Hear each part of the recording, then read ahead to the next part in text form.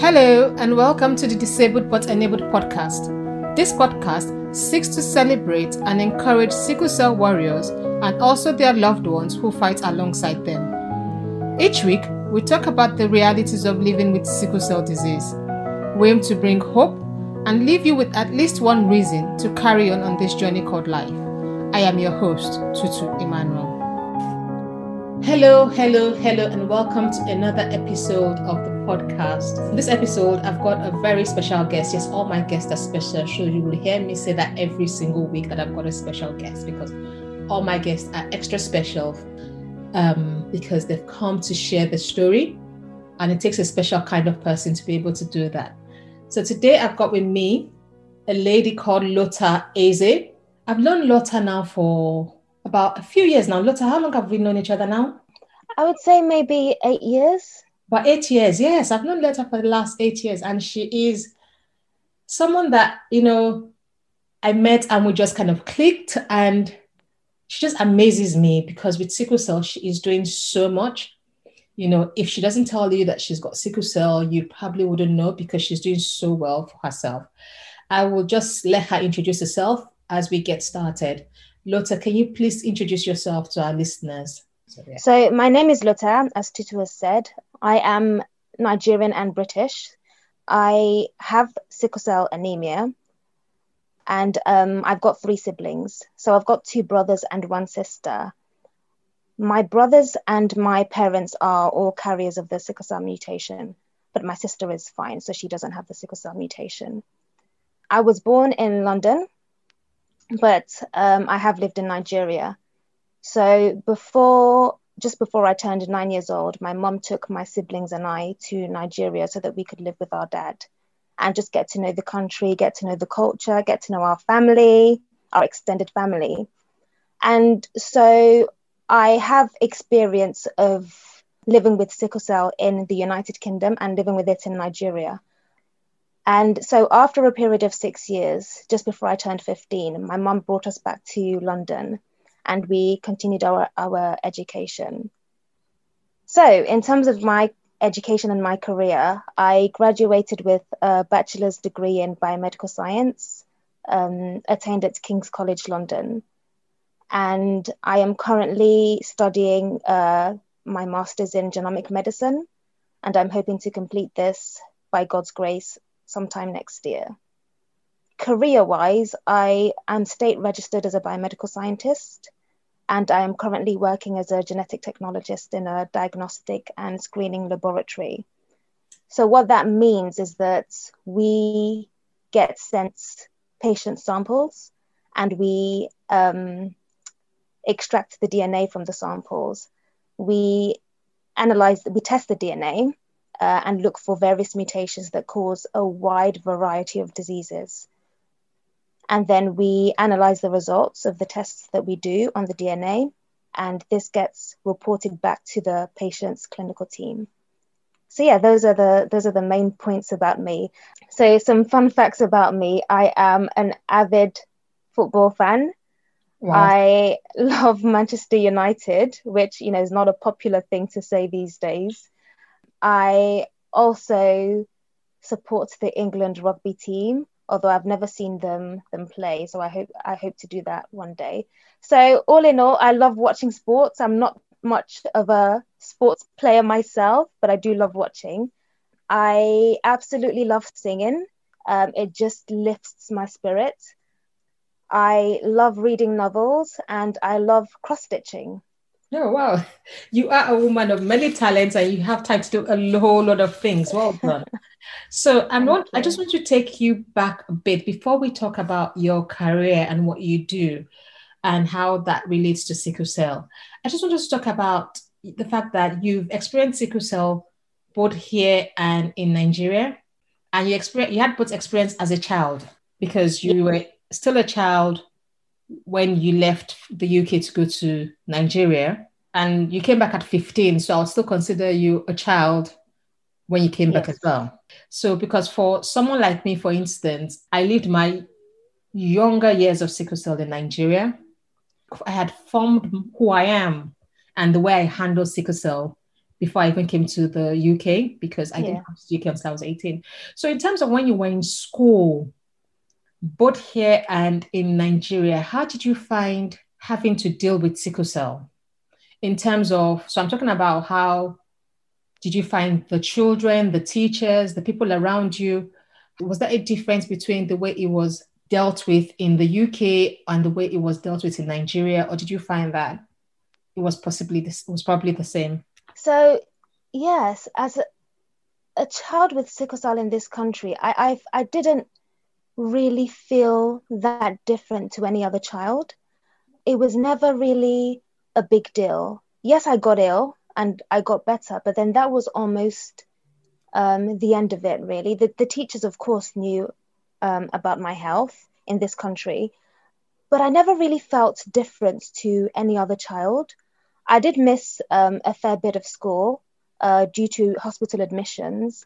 But then it was always a case of I always kind of slotted back in to the school education system here really easily. So I never really felt that, although I did actually miss school, I never really felt that I was lagging behind the other children.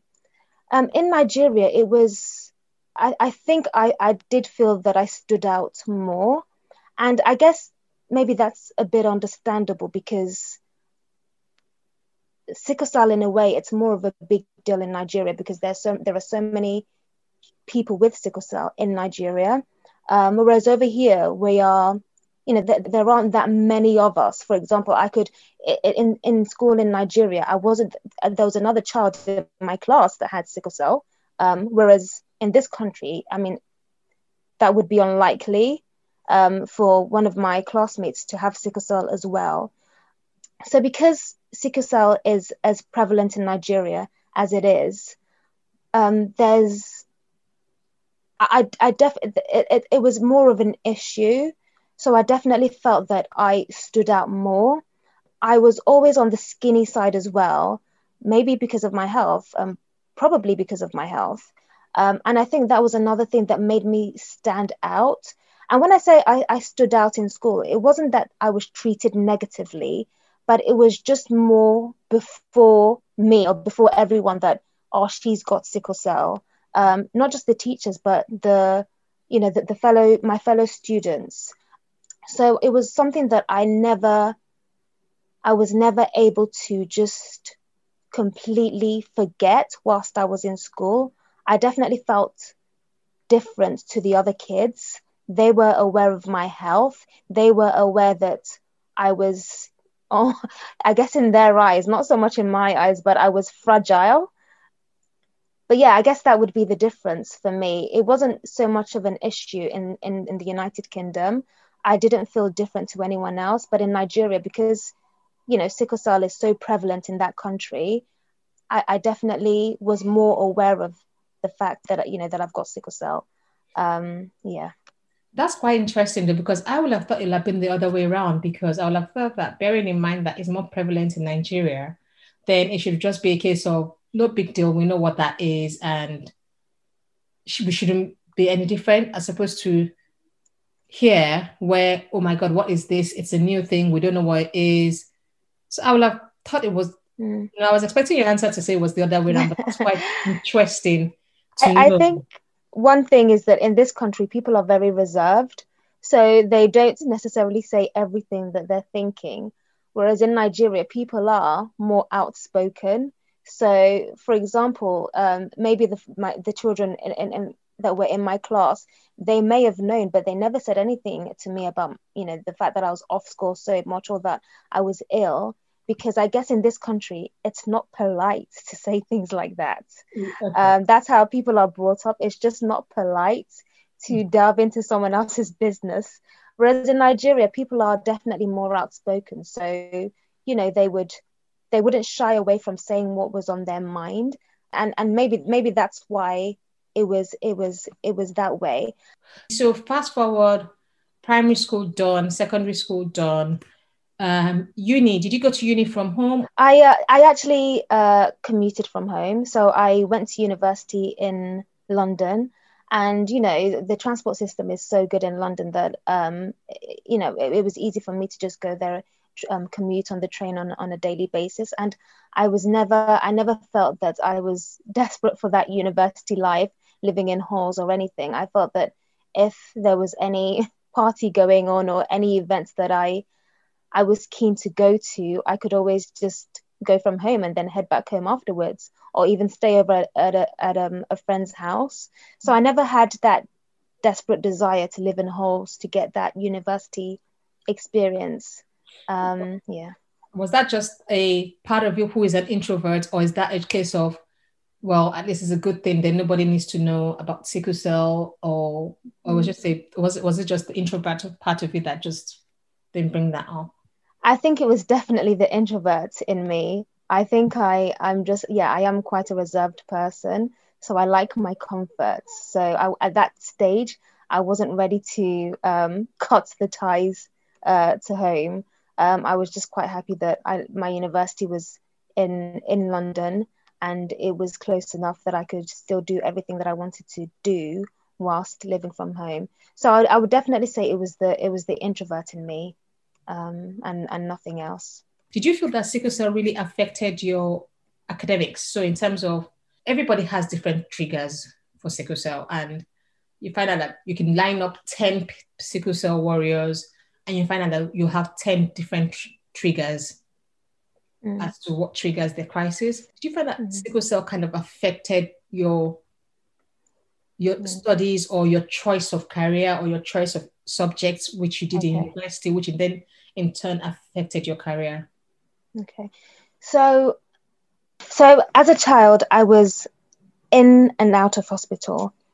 I would literally be in hospital 1 week and then discharged, and then back in hospital the following week. So I did miss a fair bit of school. Certainly more school than I missed more school than my siblings did, for example.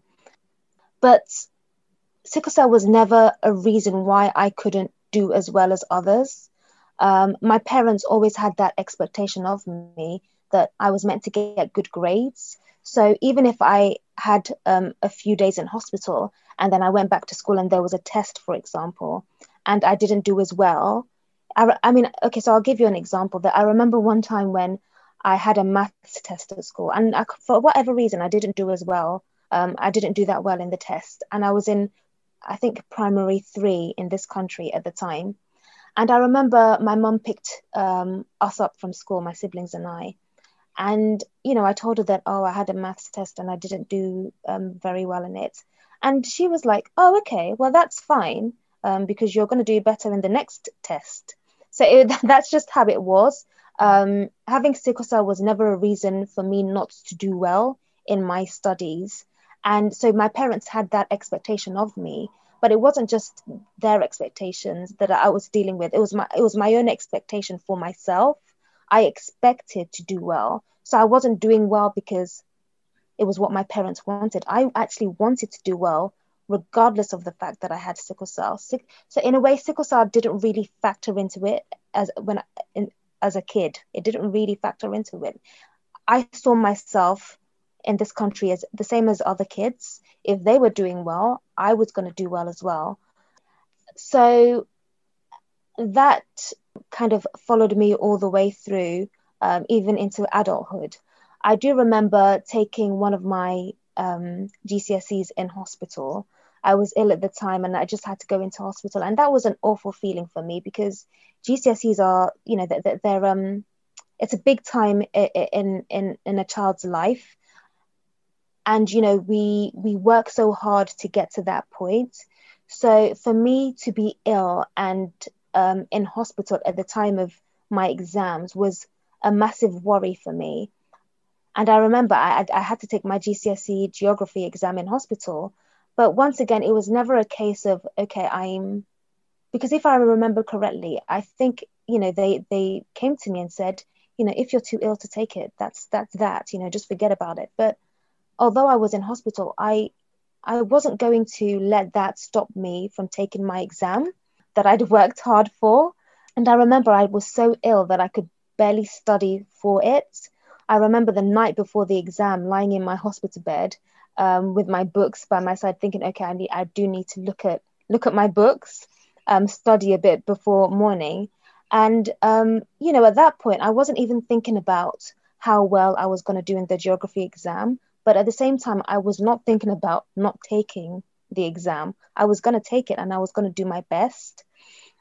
And God was going to see me through. Sickle cell did have an impact on my education, but it didn't have as big an impact as it could have had if God didn't give me the character he's given me. So I believe that God has made me a very determined person. If I set my mind on something, I work and work until I achieve it. I may not achieve it according to the timeline of my peers. They may achieve it faster than me, but I will not stop till I do achieve it. And he's made me very determined as well. So even, when I faced setbacks, like being in hospital, that is a setback. No, I didn't think that I would be in hospital around my GCSE exams, during my GCSE exams, but I happened to fall ill at that time and I went into hospital. But I didn't let that stop me. I still asked my family to get my textbooks and I still studied in hospital. There was another situation this time when I was living in Nigeria. I was probably about 13 years old, maybe 13 or 14. And once again, it was exam season. I was in secondary school and I was ill.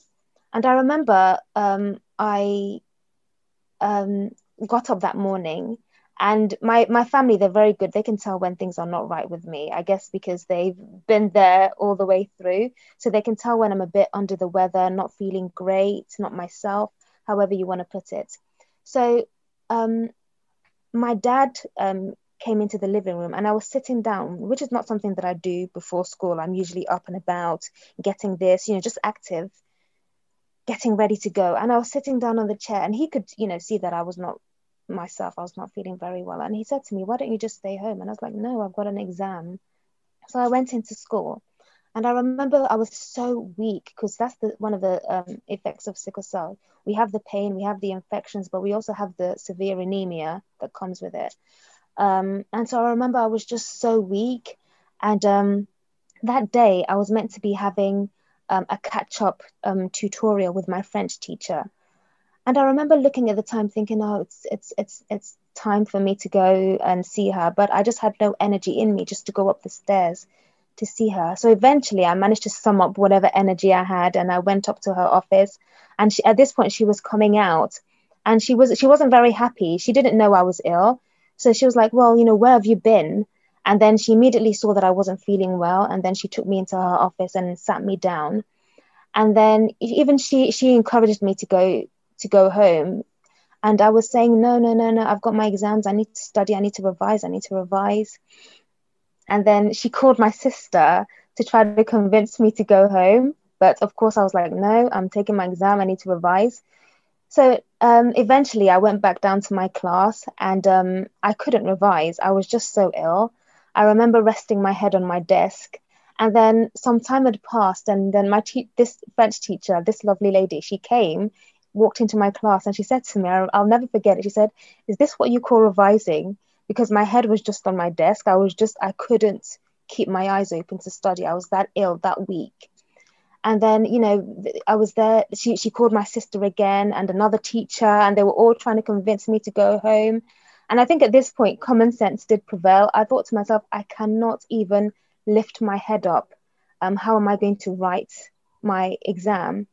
So at this point, I did have to just agree. And they called my dad and he took me into hospital. Then even in hospital, I hadn't quite given up because, I was lying in the hospital bed, just very ill.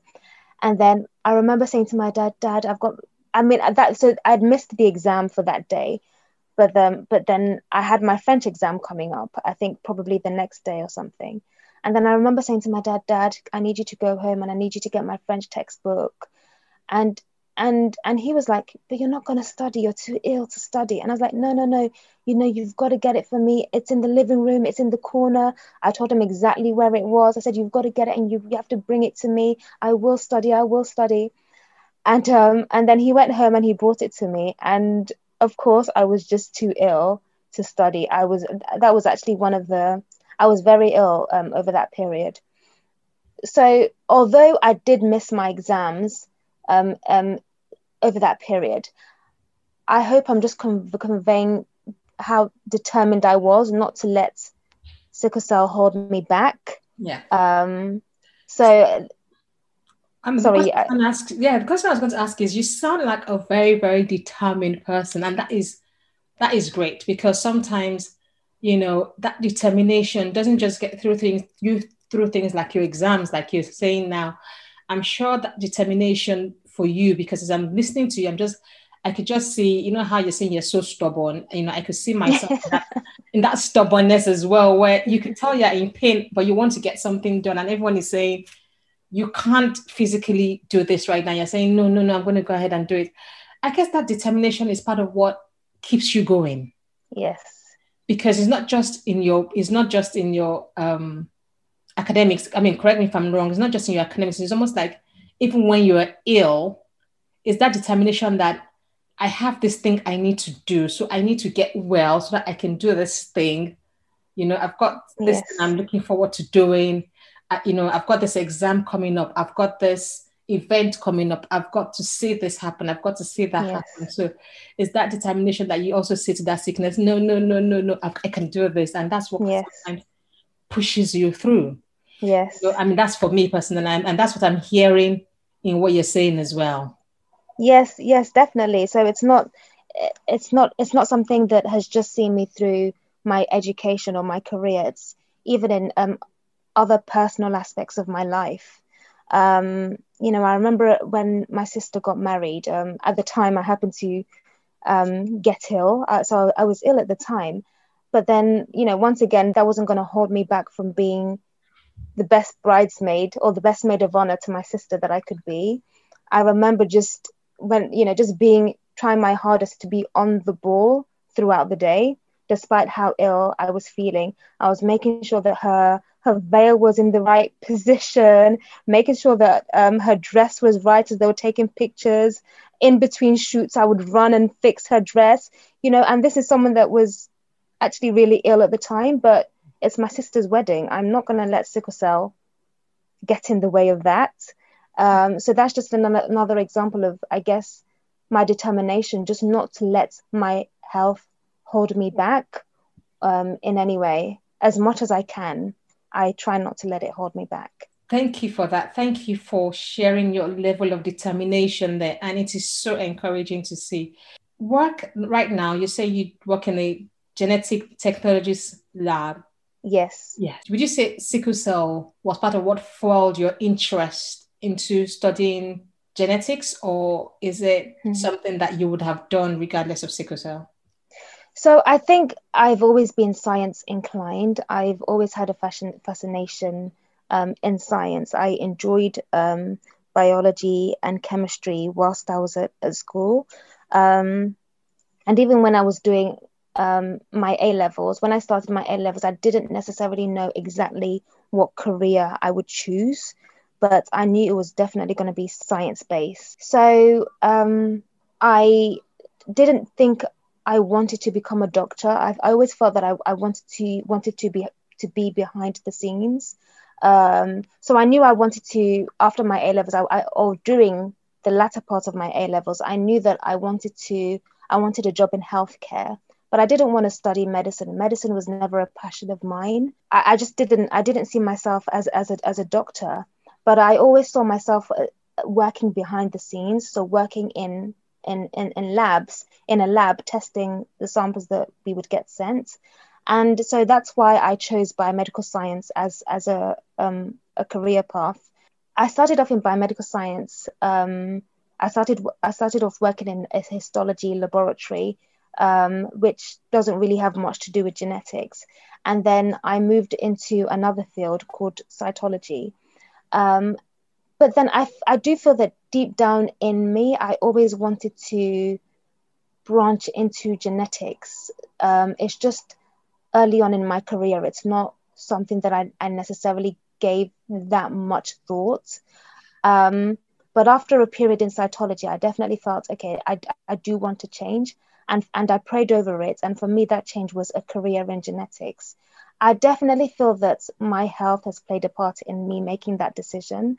I don't think I would have been as passionate about a career in genetics if I didn't have sickle cell myself. Genetics is fascinating. It's incredibly interesting. But I do feel that having sickle cell, so having a genetic disorder, has pushed me in that direction. So with your career in genetics and all and what you know now in genetics, there's the general conception of AS and AS get married and then they get back children with sickle cell. So it's the S in the gene Yes. that causes that to happen. So is there Yes. anything else that causes it apart? Are there other, so that could be the bigger picture, if you see what I don't know if I'm making sense what I'm trying to say, but are there other factors that lead to line up to make this happen? Because the reason why I asked this question is I'm not a science person. I don't do science at all, but from my little knowledge of science and things with genetics, I know there's some people that say that apart from sickle cell, for instance, you find out that people give birth to kids, and then you find out that there's a family that they keep giving birth to kids with one illness or the other, and they tell you, oh, it's a genetic makeup, and maybe the parents' genetics are not compatible. So as a result, they'll always end up with kids with one illness or another. And then you find that with sickle cell, for instance, you could have a couple that both carry the S gene, but they end up having 3-4 children and none of them have sickle cell. Yeah. And then you find that another couple with AS and AS end up having all their children with sickle cell. And then some is just one child. So I guess my question is, in addition to just the S that they carry, that is the obvious one, are there other genetic components that have to come together that basically play a part in it? So maybe that could be the bigger part of, you have to have the S gene, but if this and this is not in place, then you're fine. But once this and this is in place, then this is going to be the result. I mean, it's just something I just thought out. Okay. So essentially, sickle cell is due to a mutation in one of the genes that codes for hemoglobin. And this mutation is known as the S mutation, so it's known as HbS. So without going into the science of it too much, we all inherit, so for normal individuals, we would inherit one copy of a gene from our mother and one copy of a gene from our father. And as you said, individuals have sickle cell when they have inherited the abnormal HbS gene from their mother, and then they've inherited the abnormal HbS gene from their father. So they have 2 copies of HbS. Carriers would have one normal copy, so they would have HbA, and then they would have one abnormal copy of the beta globin gene, HbS, so they have AS. Individuals that don't carry the sickle mutation are referred to as AA, so they have normal hemoglobin, which is hemoglobin A. They have two copies of it, one that they've inherited from each parent. So having sickle cell myself, I've inherited HbS from my mother, the HbS gene from my mother, and the HbS gene from my father. So I've got no normal copy of hemoglobin. I've just got HbS. In terms of what you mentioned, the probabilities, so some families, they have, if the parents are both carriers, they have all their children have sickle cell, and then in other families, the parents may be carriers, but then none of their children have sickle cell. It's just all to do with probabilities. So if 2 carriers come together and have children, so for example, my parents, my mom is AS and my dad is AS, so they've both got one normal copy of they've got HbA, and then they've got the abnormal HbS as well. So it means that when you do your genetic calculations, the probability of them having a child with sickle cell is 25%. The probability of them having a child that's a carrier, so AS, is 50%. Mm. And the probability of them having a child that doesn't carry the sickle mutation is 25%. But by saying that the probability of having a child with sickle cell is 25%, it doesn't necessarily mean that a couple were to have 4 children, one would definitely have sickle cell. It doesn't necessarily mean that out of 4 children, one would definitely not carry the sickle cell mutation. This is just a mathematical calculation of the likelihood that how likely what the value is that 2 carriers coming together will have a child with sickle cell. It's not an absolute certainty that in 4 children that they have, one will have sickle cell, one will not carry the sickle cell mutation, 2 will be carriers. It's just the only way I can describe it is that it's just a mathematical calculation. So that explains why some carriers will come together and have children, and then all of their children will be fine.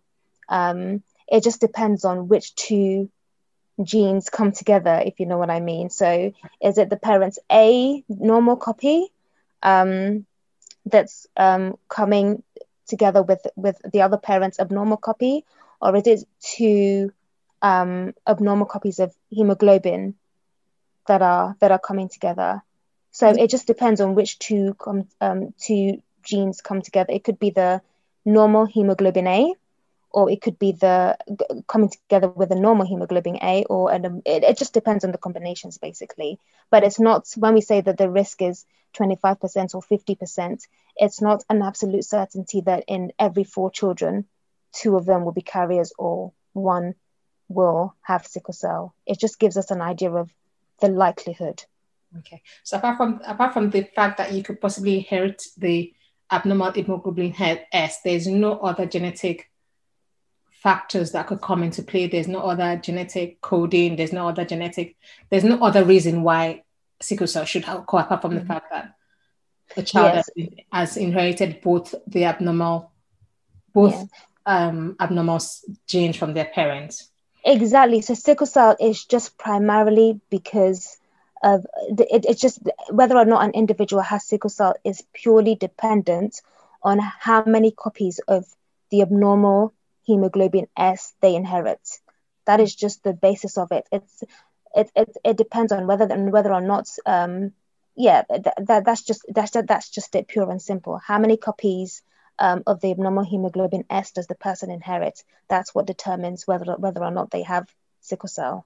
Okay, cool. So I think my next question for you now is, so you finished from university, you're working, and you seem to really enjoy what you're doing, and you seem to be very, very knowledgeable in what you're doing, from what you've shared with us today. But so my question is, have you found it challenging in terms of getting a job, keeping a job, growing in your career, or growing within a company that you've had to now leave that company to go to another company in order to grow simply because of sickle cell? Has sickle cell affected your career journey? In all honesty, I wouldn't say that it has. I feel that I have achieved the things that I wanted to achieve, and by God's grace, I'll still achieve the things that I'm hoping to achieve.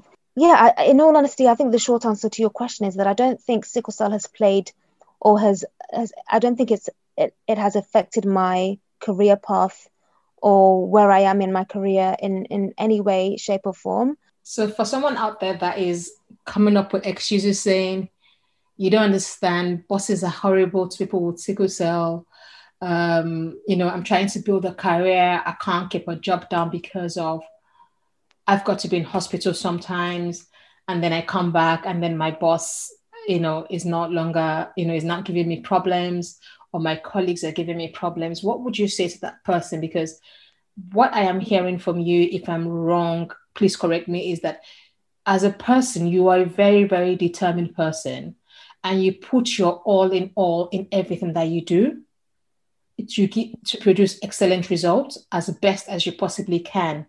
So even before an employer to say that your work is not good enough would be quite difficult because you do produce very good work. You seem very knowledgeable to what you do. So it's so much that sickle cell hasn't affected your career in that sense. But for there's probably someone out there listening saying, oh, you lucky person, you don't understand the half of it. I've been trying to get a job. I'm trying to keep a job. I've been trying. What would you say to that person? So I would just say, don't give up. Sickle cell hasn't affected my career path, but that's not to say that I haven't faced challenges in my life. I definitely have. Challenges brought on by sickle cell. I would say just don't give up. If you've got your mind set on something, just make sure you have, first and foremost, to make sure you have a relationship with God. Because for me, I haven't achieved anything that I've achieved through my own strength. I definitely know that God has been with me all the way through, and so He has strengthened me for everything that I've achieved, and I believe that He will continue to strengthen me. So for me, faith is first and foremost a massive part of my life, and that is something that helps me through the challenges that my health has presented. So I would say I would encourage the person to develop a good relationship with God, speak to God, read your Bible and pray to Him in those challenging times. He would definitely comfort you, and He would definitely see you through. He would definitely help you. I would also say another thing that's helped me is that I've always tried to be very transparent with my employers, with my boss, wherever I've worked. I've just tried to be transparent with them in terms of my health. So, some may even think that I've given my bosses more information than was necessary, but I always do that intentionally to help them to understand the challenges that my health presents. So I wouldn't just say, oh, I'm not feeling well today, so I can't come in. I might describe exactly what's going on. So I'll say, I'm not actually in pain today, but I just feel very, very weak. So I can't come in. Or I might say, yeah, I'm in a lot of pain, so I haven't slept all night. Or I was in pain over the weekend on Sunday. I'm not actually in pain now, but the painkillers I've taken, because they're such strong painkillers, they've made me quite drowsy, so I can't come into work. I would just try and provide them with as much information as I can to help them understand where I'm coming from, and also just as a means of, I guess, a concern is, are they going to think that I'm trying to pull a fast one because I just don't want to be at work? So I feel that by giving them as much information as I can, they know that the reason why I'm not at work is genuinely because I'm not feeling well. When I go into hospital, for example, I would call my boss and say, I'm in hospital, this is the situation. And I would probably call the next day as well in the morning and say, I'm still in hospital. I would just keep them updated throughout the whole process so that they know that I am genuinely ill. Now, I know that that may not be everyone's cup of tea. Some people may feel that why should they have to go into that much detail? They should only, all they have to say is, I'm ill, and that should be good enough, which, I guess in the ideal world, that is true. But for me, it always gave me that peace of mind, knowing that I had been as open with my employers as I could be. I felt that I gave them all the information that I could give them to help them understand why I could not be at work. And I feel that that's something that has helped me. I definitely feel that in terms of the way my relationships with previous bosses, it's definitely helped that I was able to communicate with them in that way. So I would say for me, I'm quite cautious about saying other people should do this or that, but if I were to give advice, it would be to be as open as you feel comfortable to be. Just try to be as transparent as possible, so that the people that your employers understand the disease, the nature of the disease, how it affects you a bit more. Thank you very much for that. and thank you for your time today. You have shared quite a lot with us, and you have actually set a challenge for people that are listening out there that sickle cell warriors can do great things. They can do a lot of great things. They can achieve a lot of great things with determination. They don't have to settle for mediocrity. They can achieve whatever it is out there that they want to achieve. So any last words for our listeners before we finish today? I would say just don't give up. Keep on pressing on. Sickle cell is challenging in a number of ways. People don't automatically see an individual with sickle cell and immediately say, oh, there's something wrong with that person. That's why they're crying out in pain. So it's not something that's, sort of obvious when people look at us, which, in itself does present challenges. I would say just don't give up. Just that there's always light at the end of the tunnel. Hope in God, and don't be too hard on yourself either. If you feel that maybe you're not achieving things in the same timeline as your peers, don't be too hard on yourself. You will get there. Just carry on persevering, carry on praying, and carry on looking to God for strength and help in those times and throughout, to be honest. So that's those will be my last words. Thank you. Thank you, listeners, for joining us again. Thank you. You've heard it all. Do not give up. Do not give up. You just got to keeping on. Thank you so much, Lotta. Thank you. Thank you very much. Thank you. Thanks for joining us this week on the Disabled But Enabled podcast. Please check us out on Instagram and Twitter. Our handle is @DisabledButEnabled, and on our website, disabledbutenabled.org. As always, subscribe to the show to catch every new episode and leave us a review. Feel free to tell us anything you would like to hear us talk about so we can continue to bring you fresh content. Once again, this is yours truly, Tutu Emmanuel, saying switch on the power within and see you next week.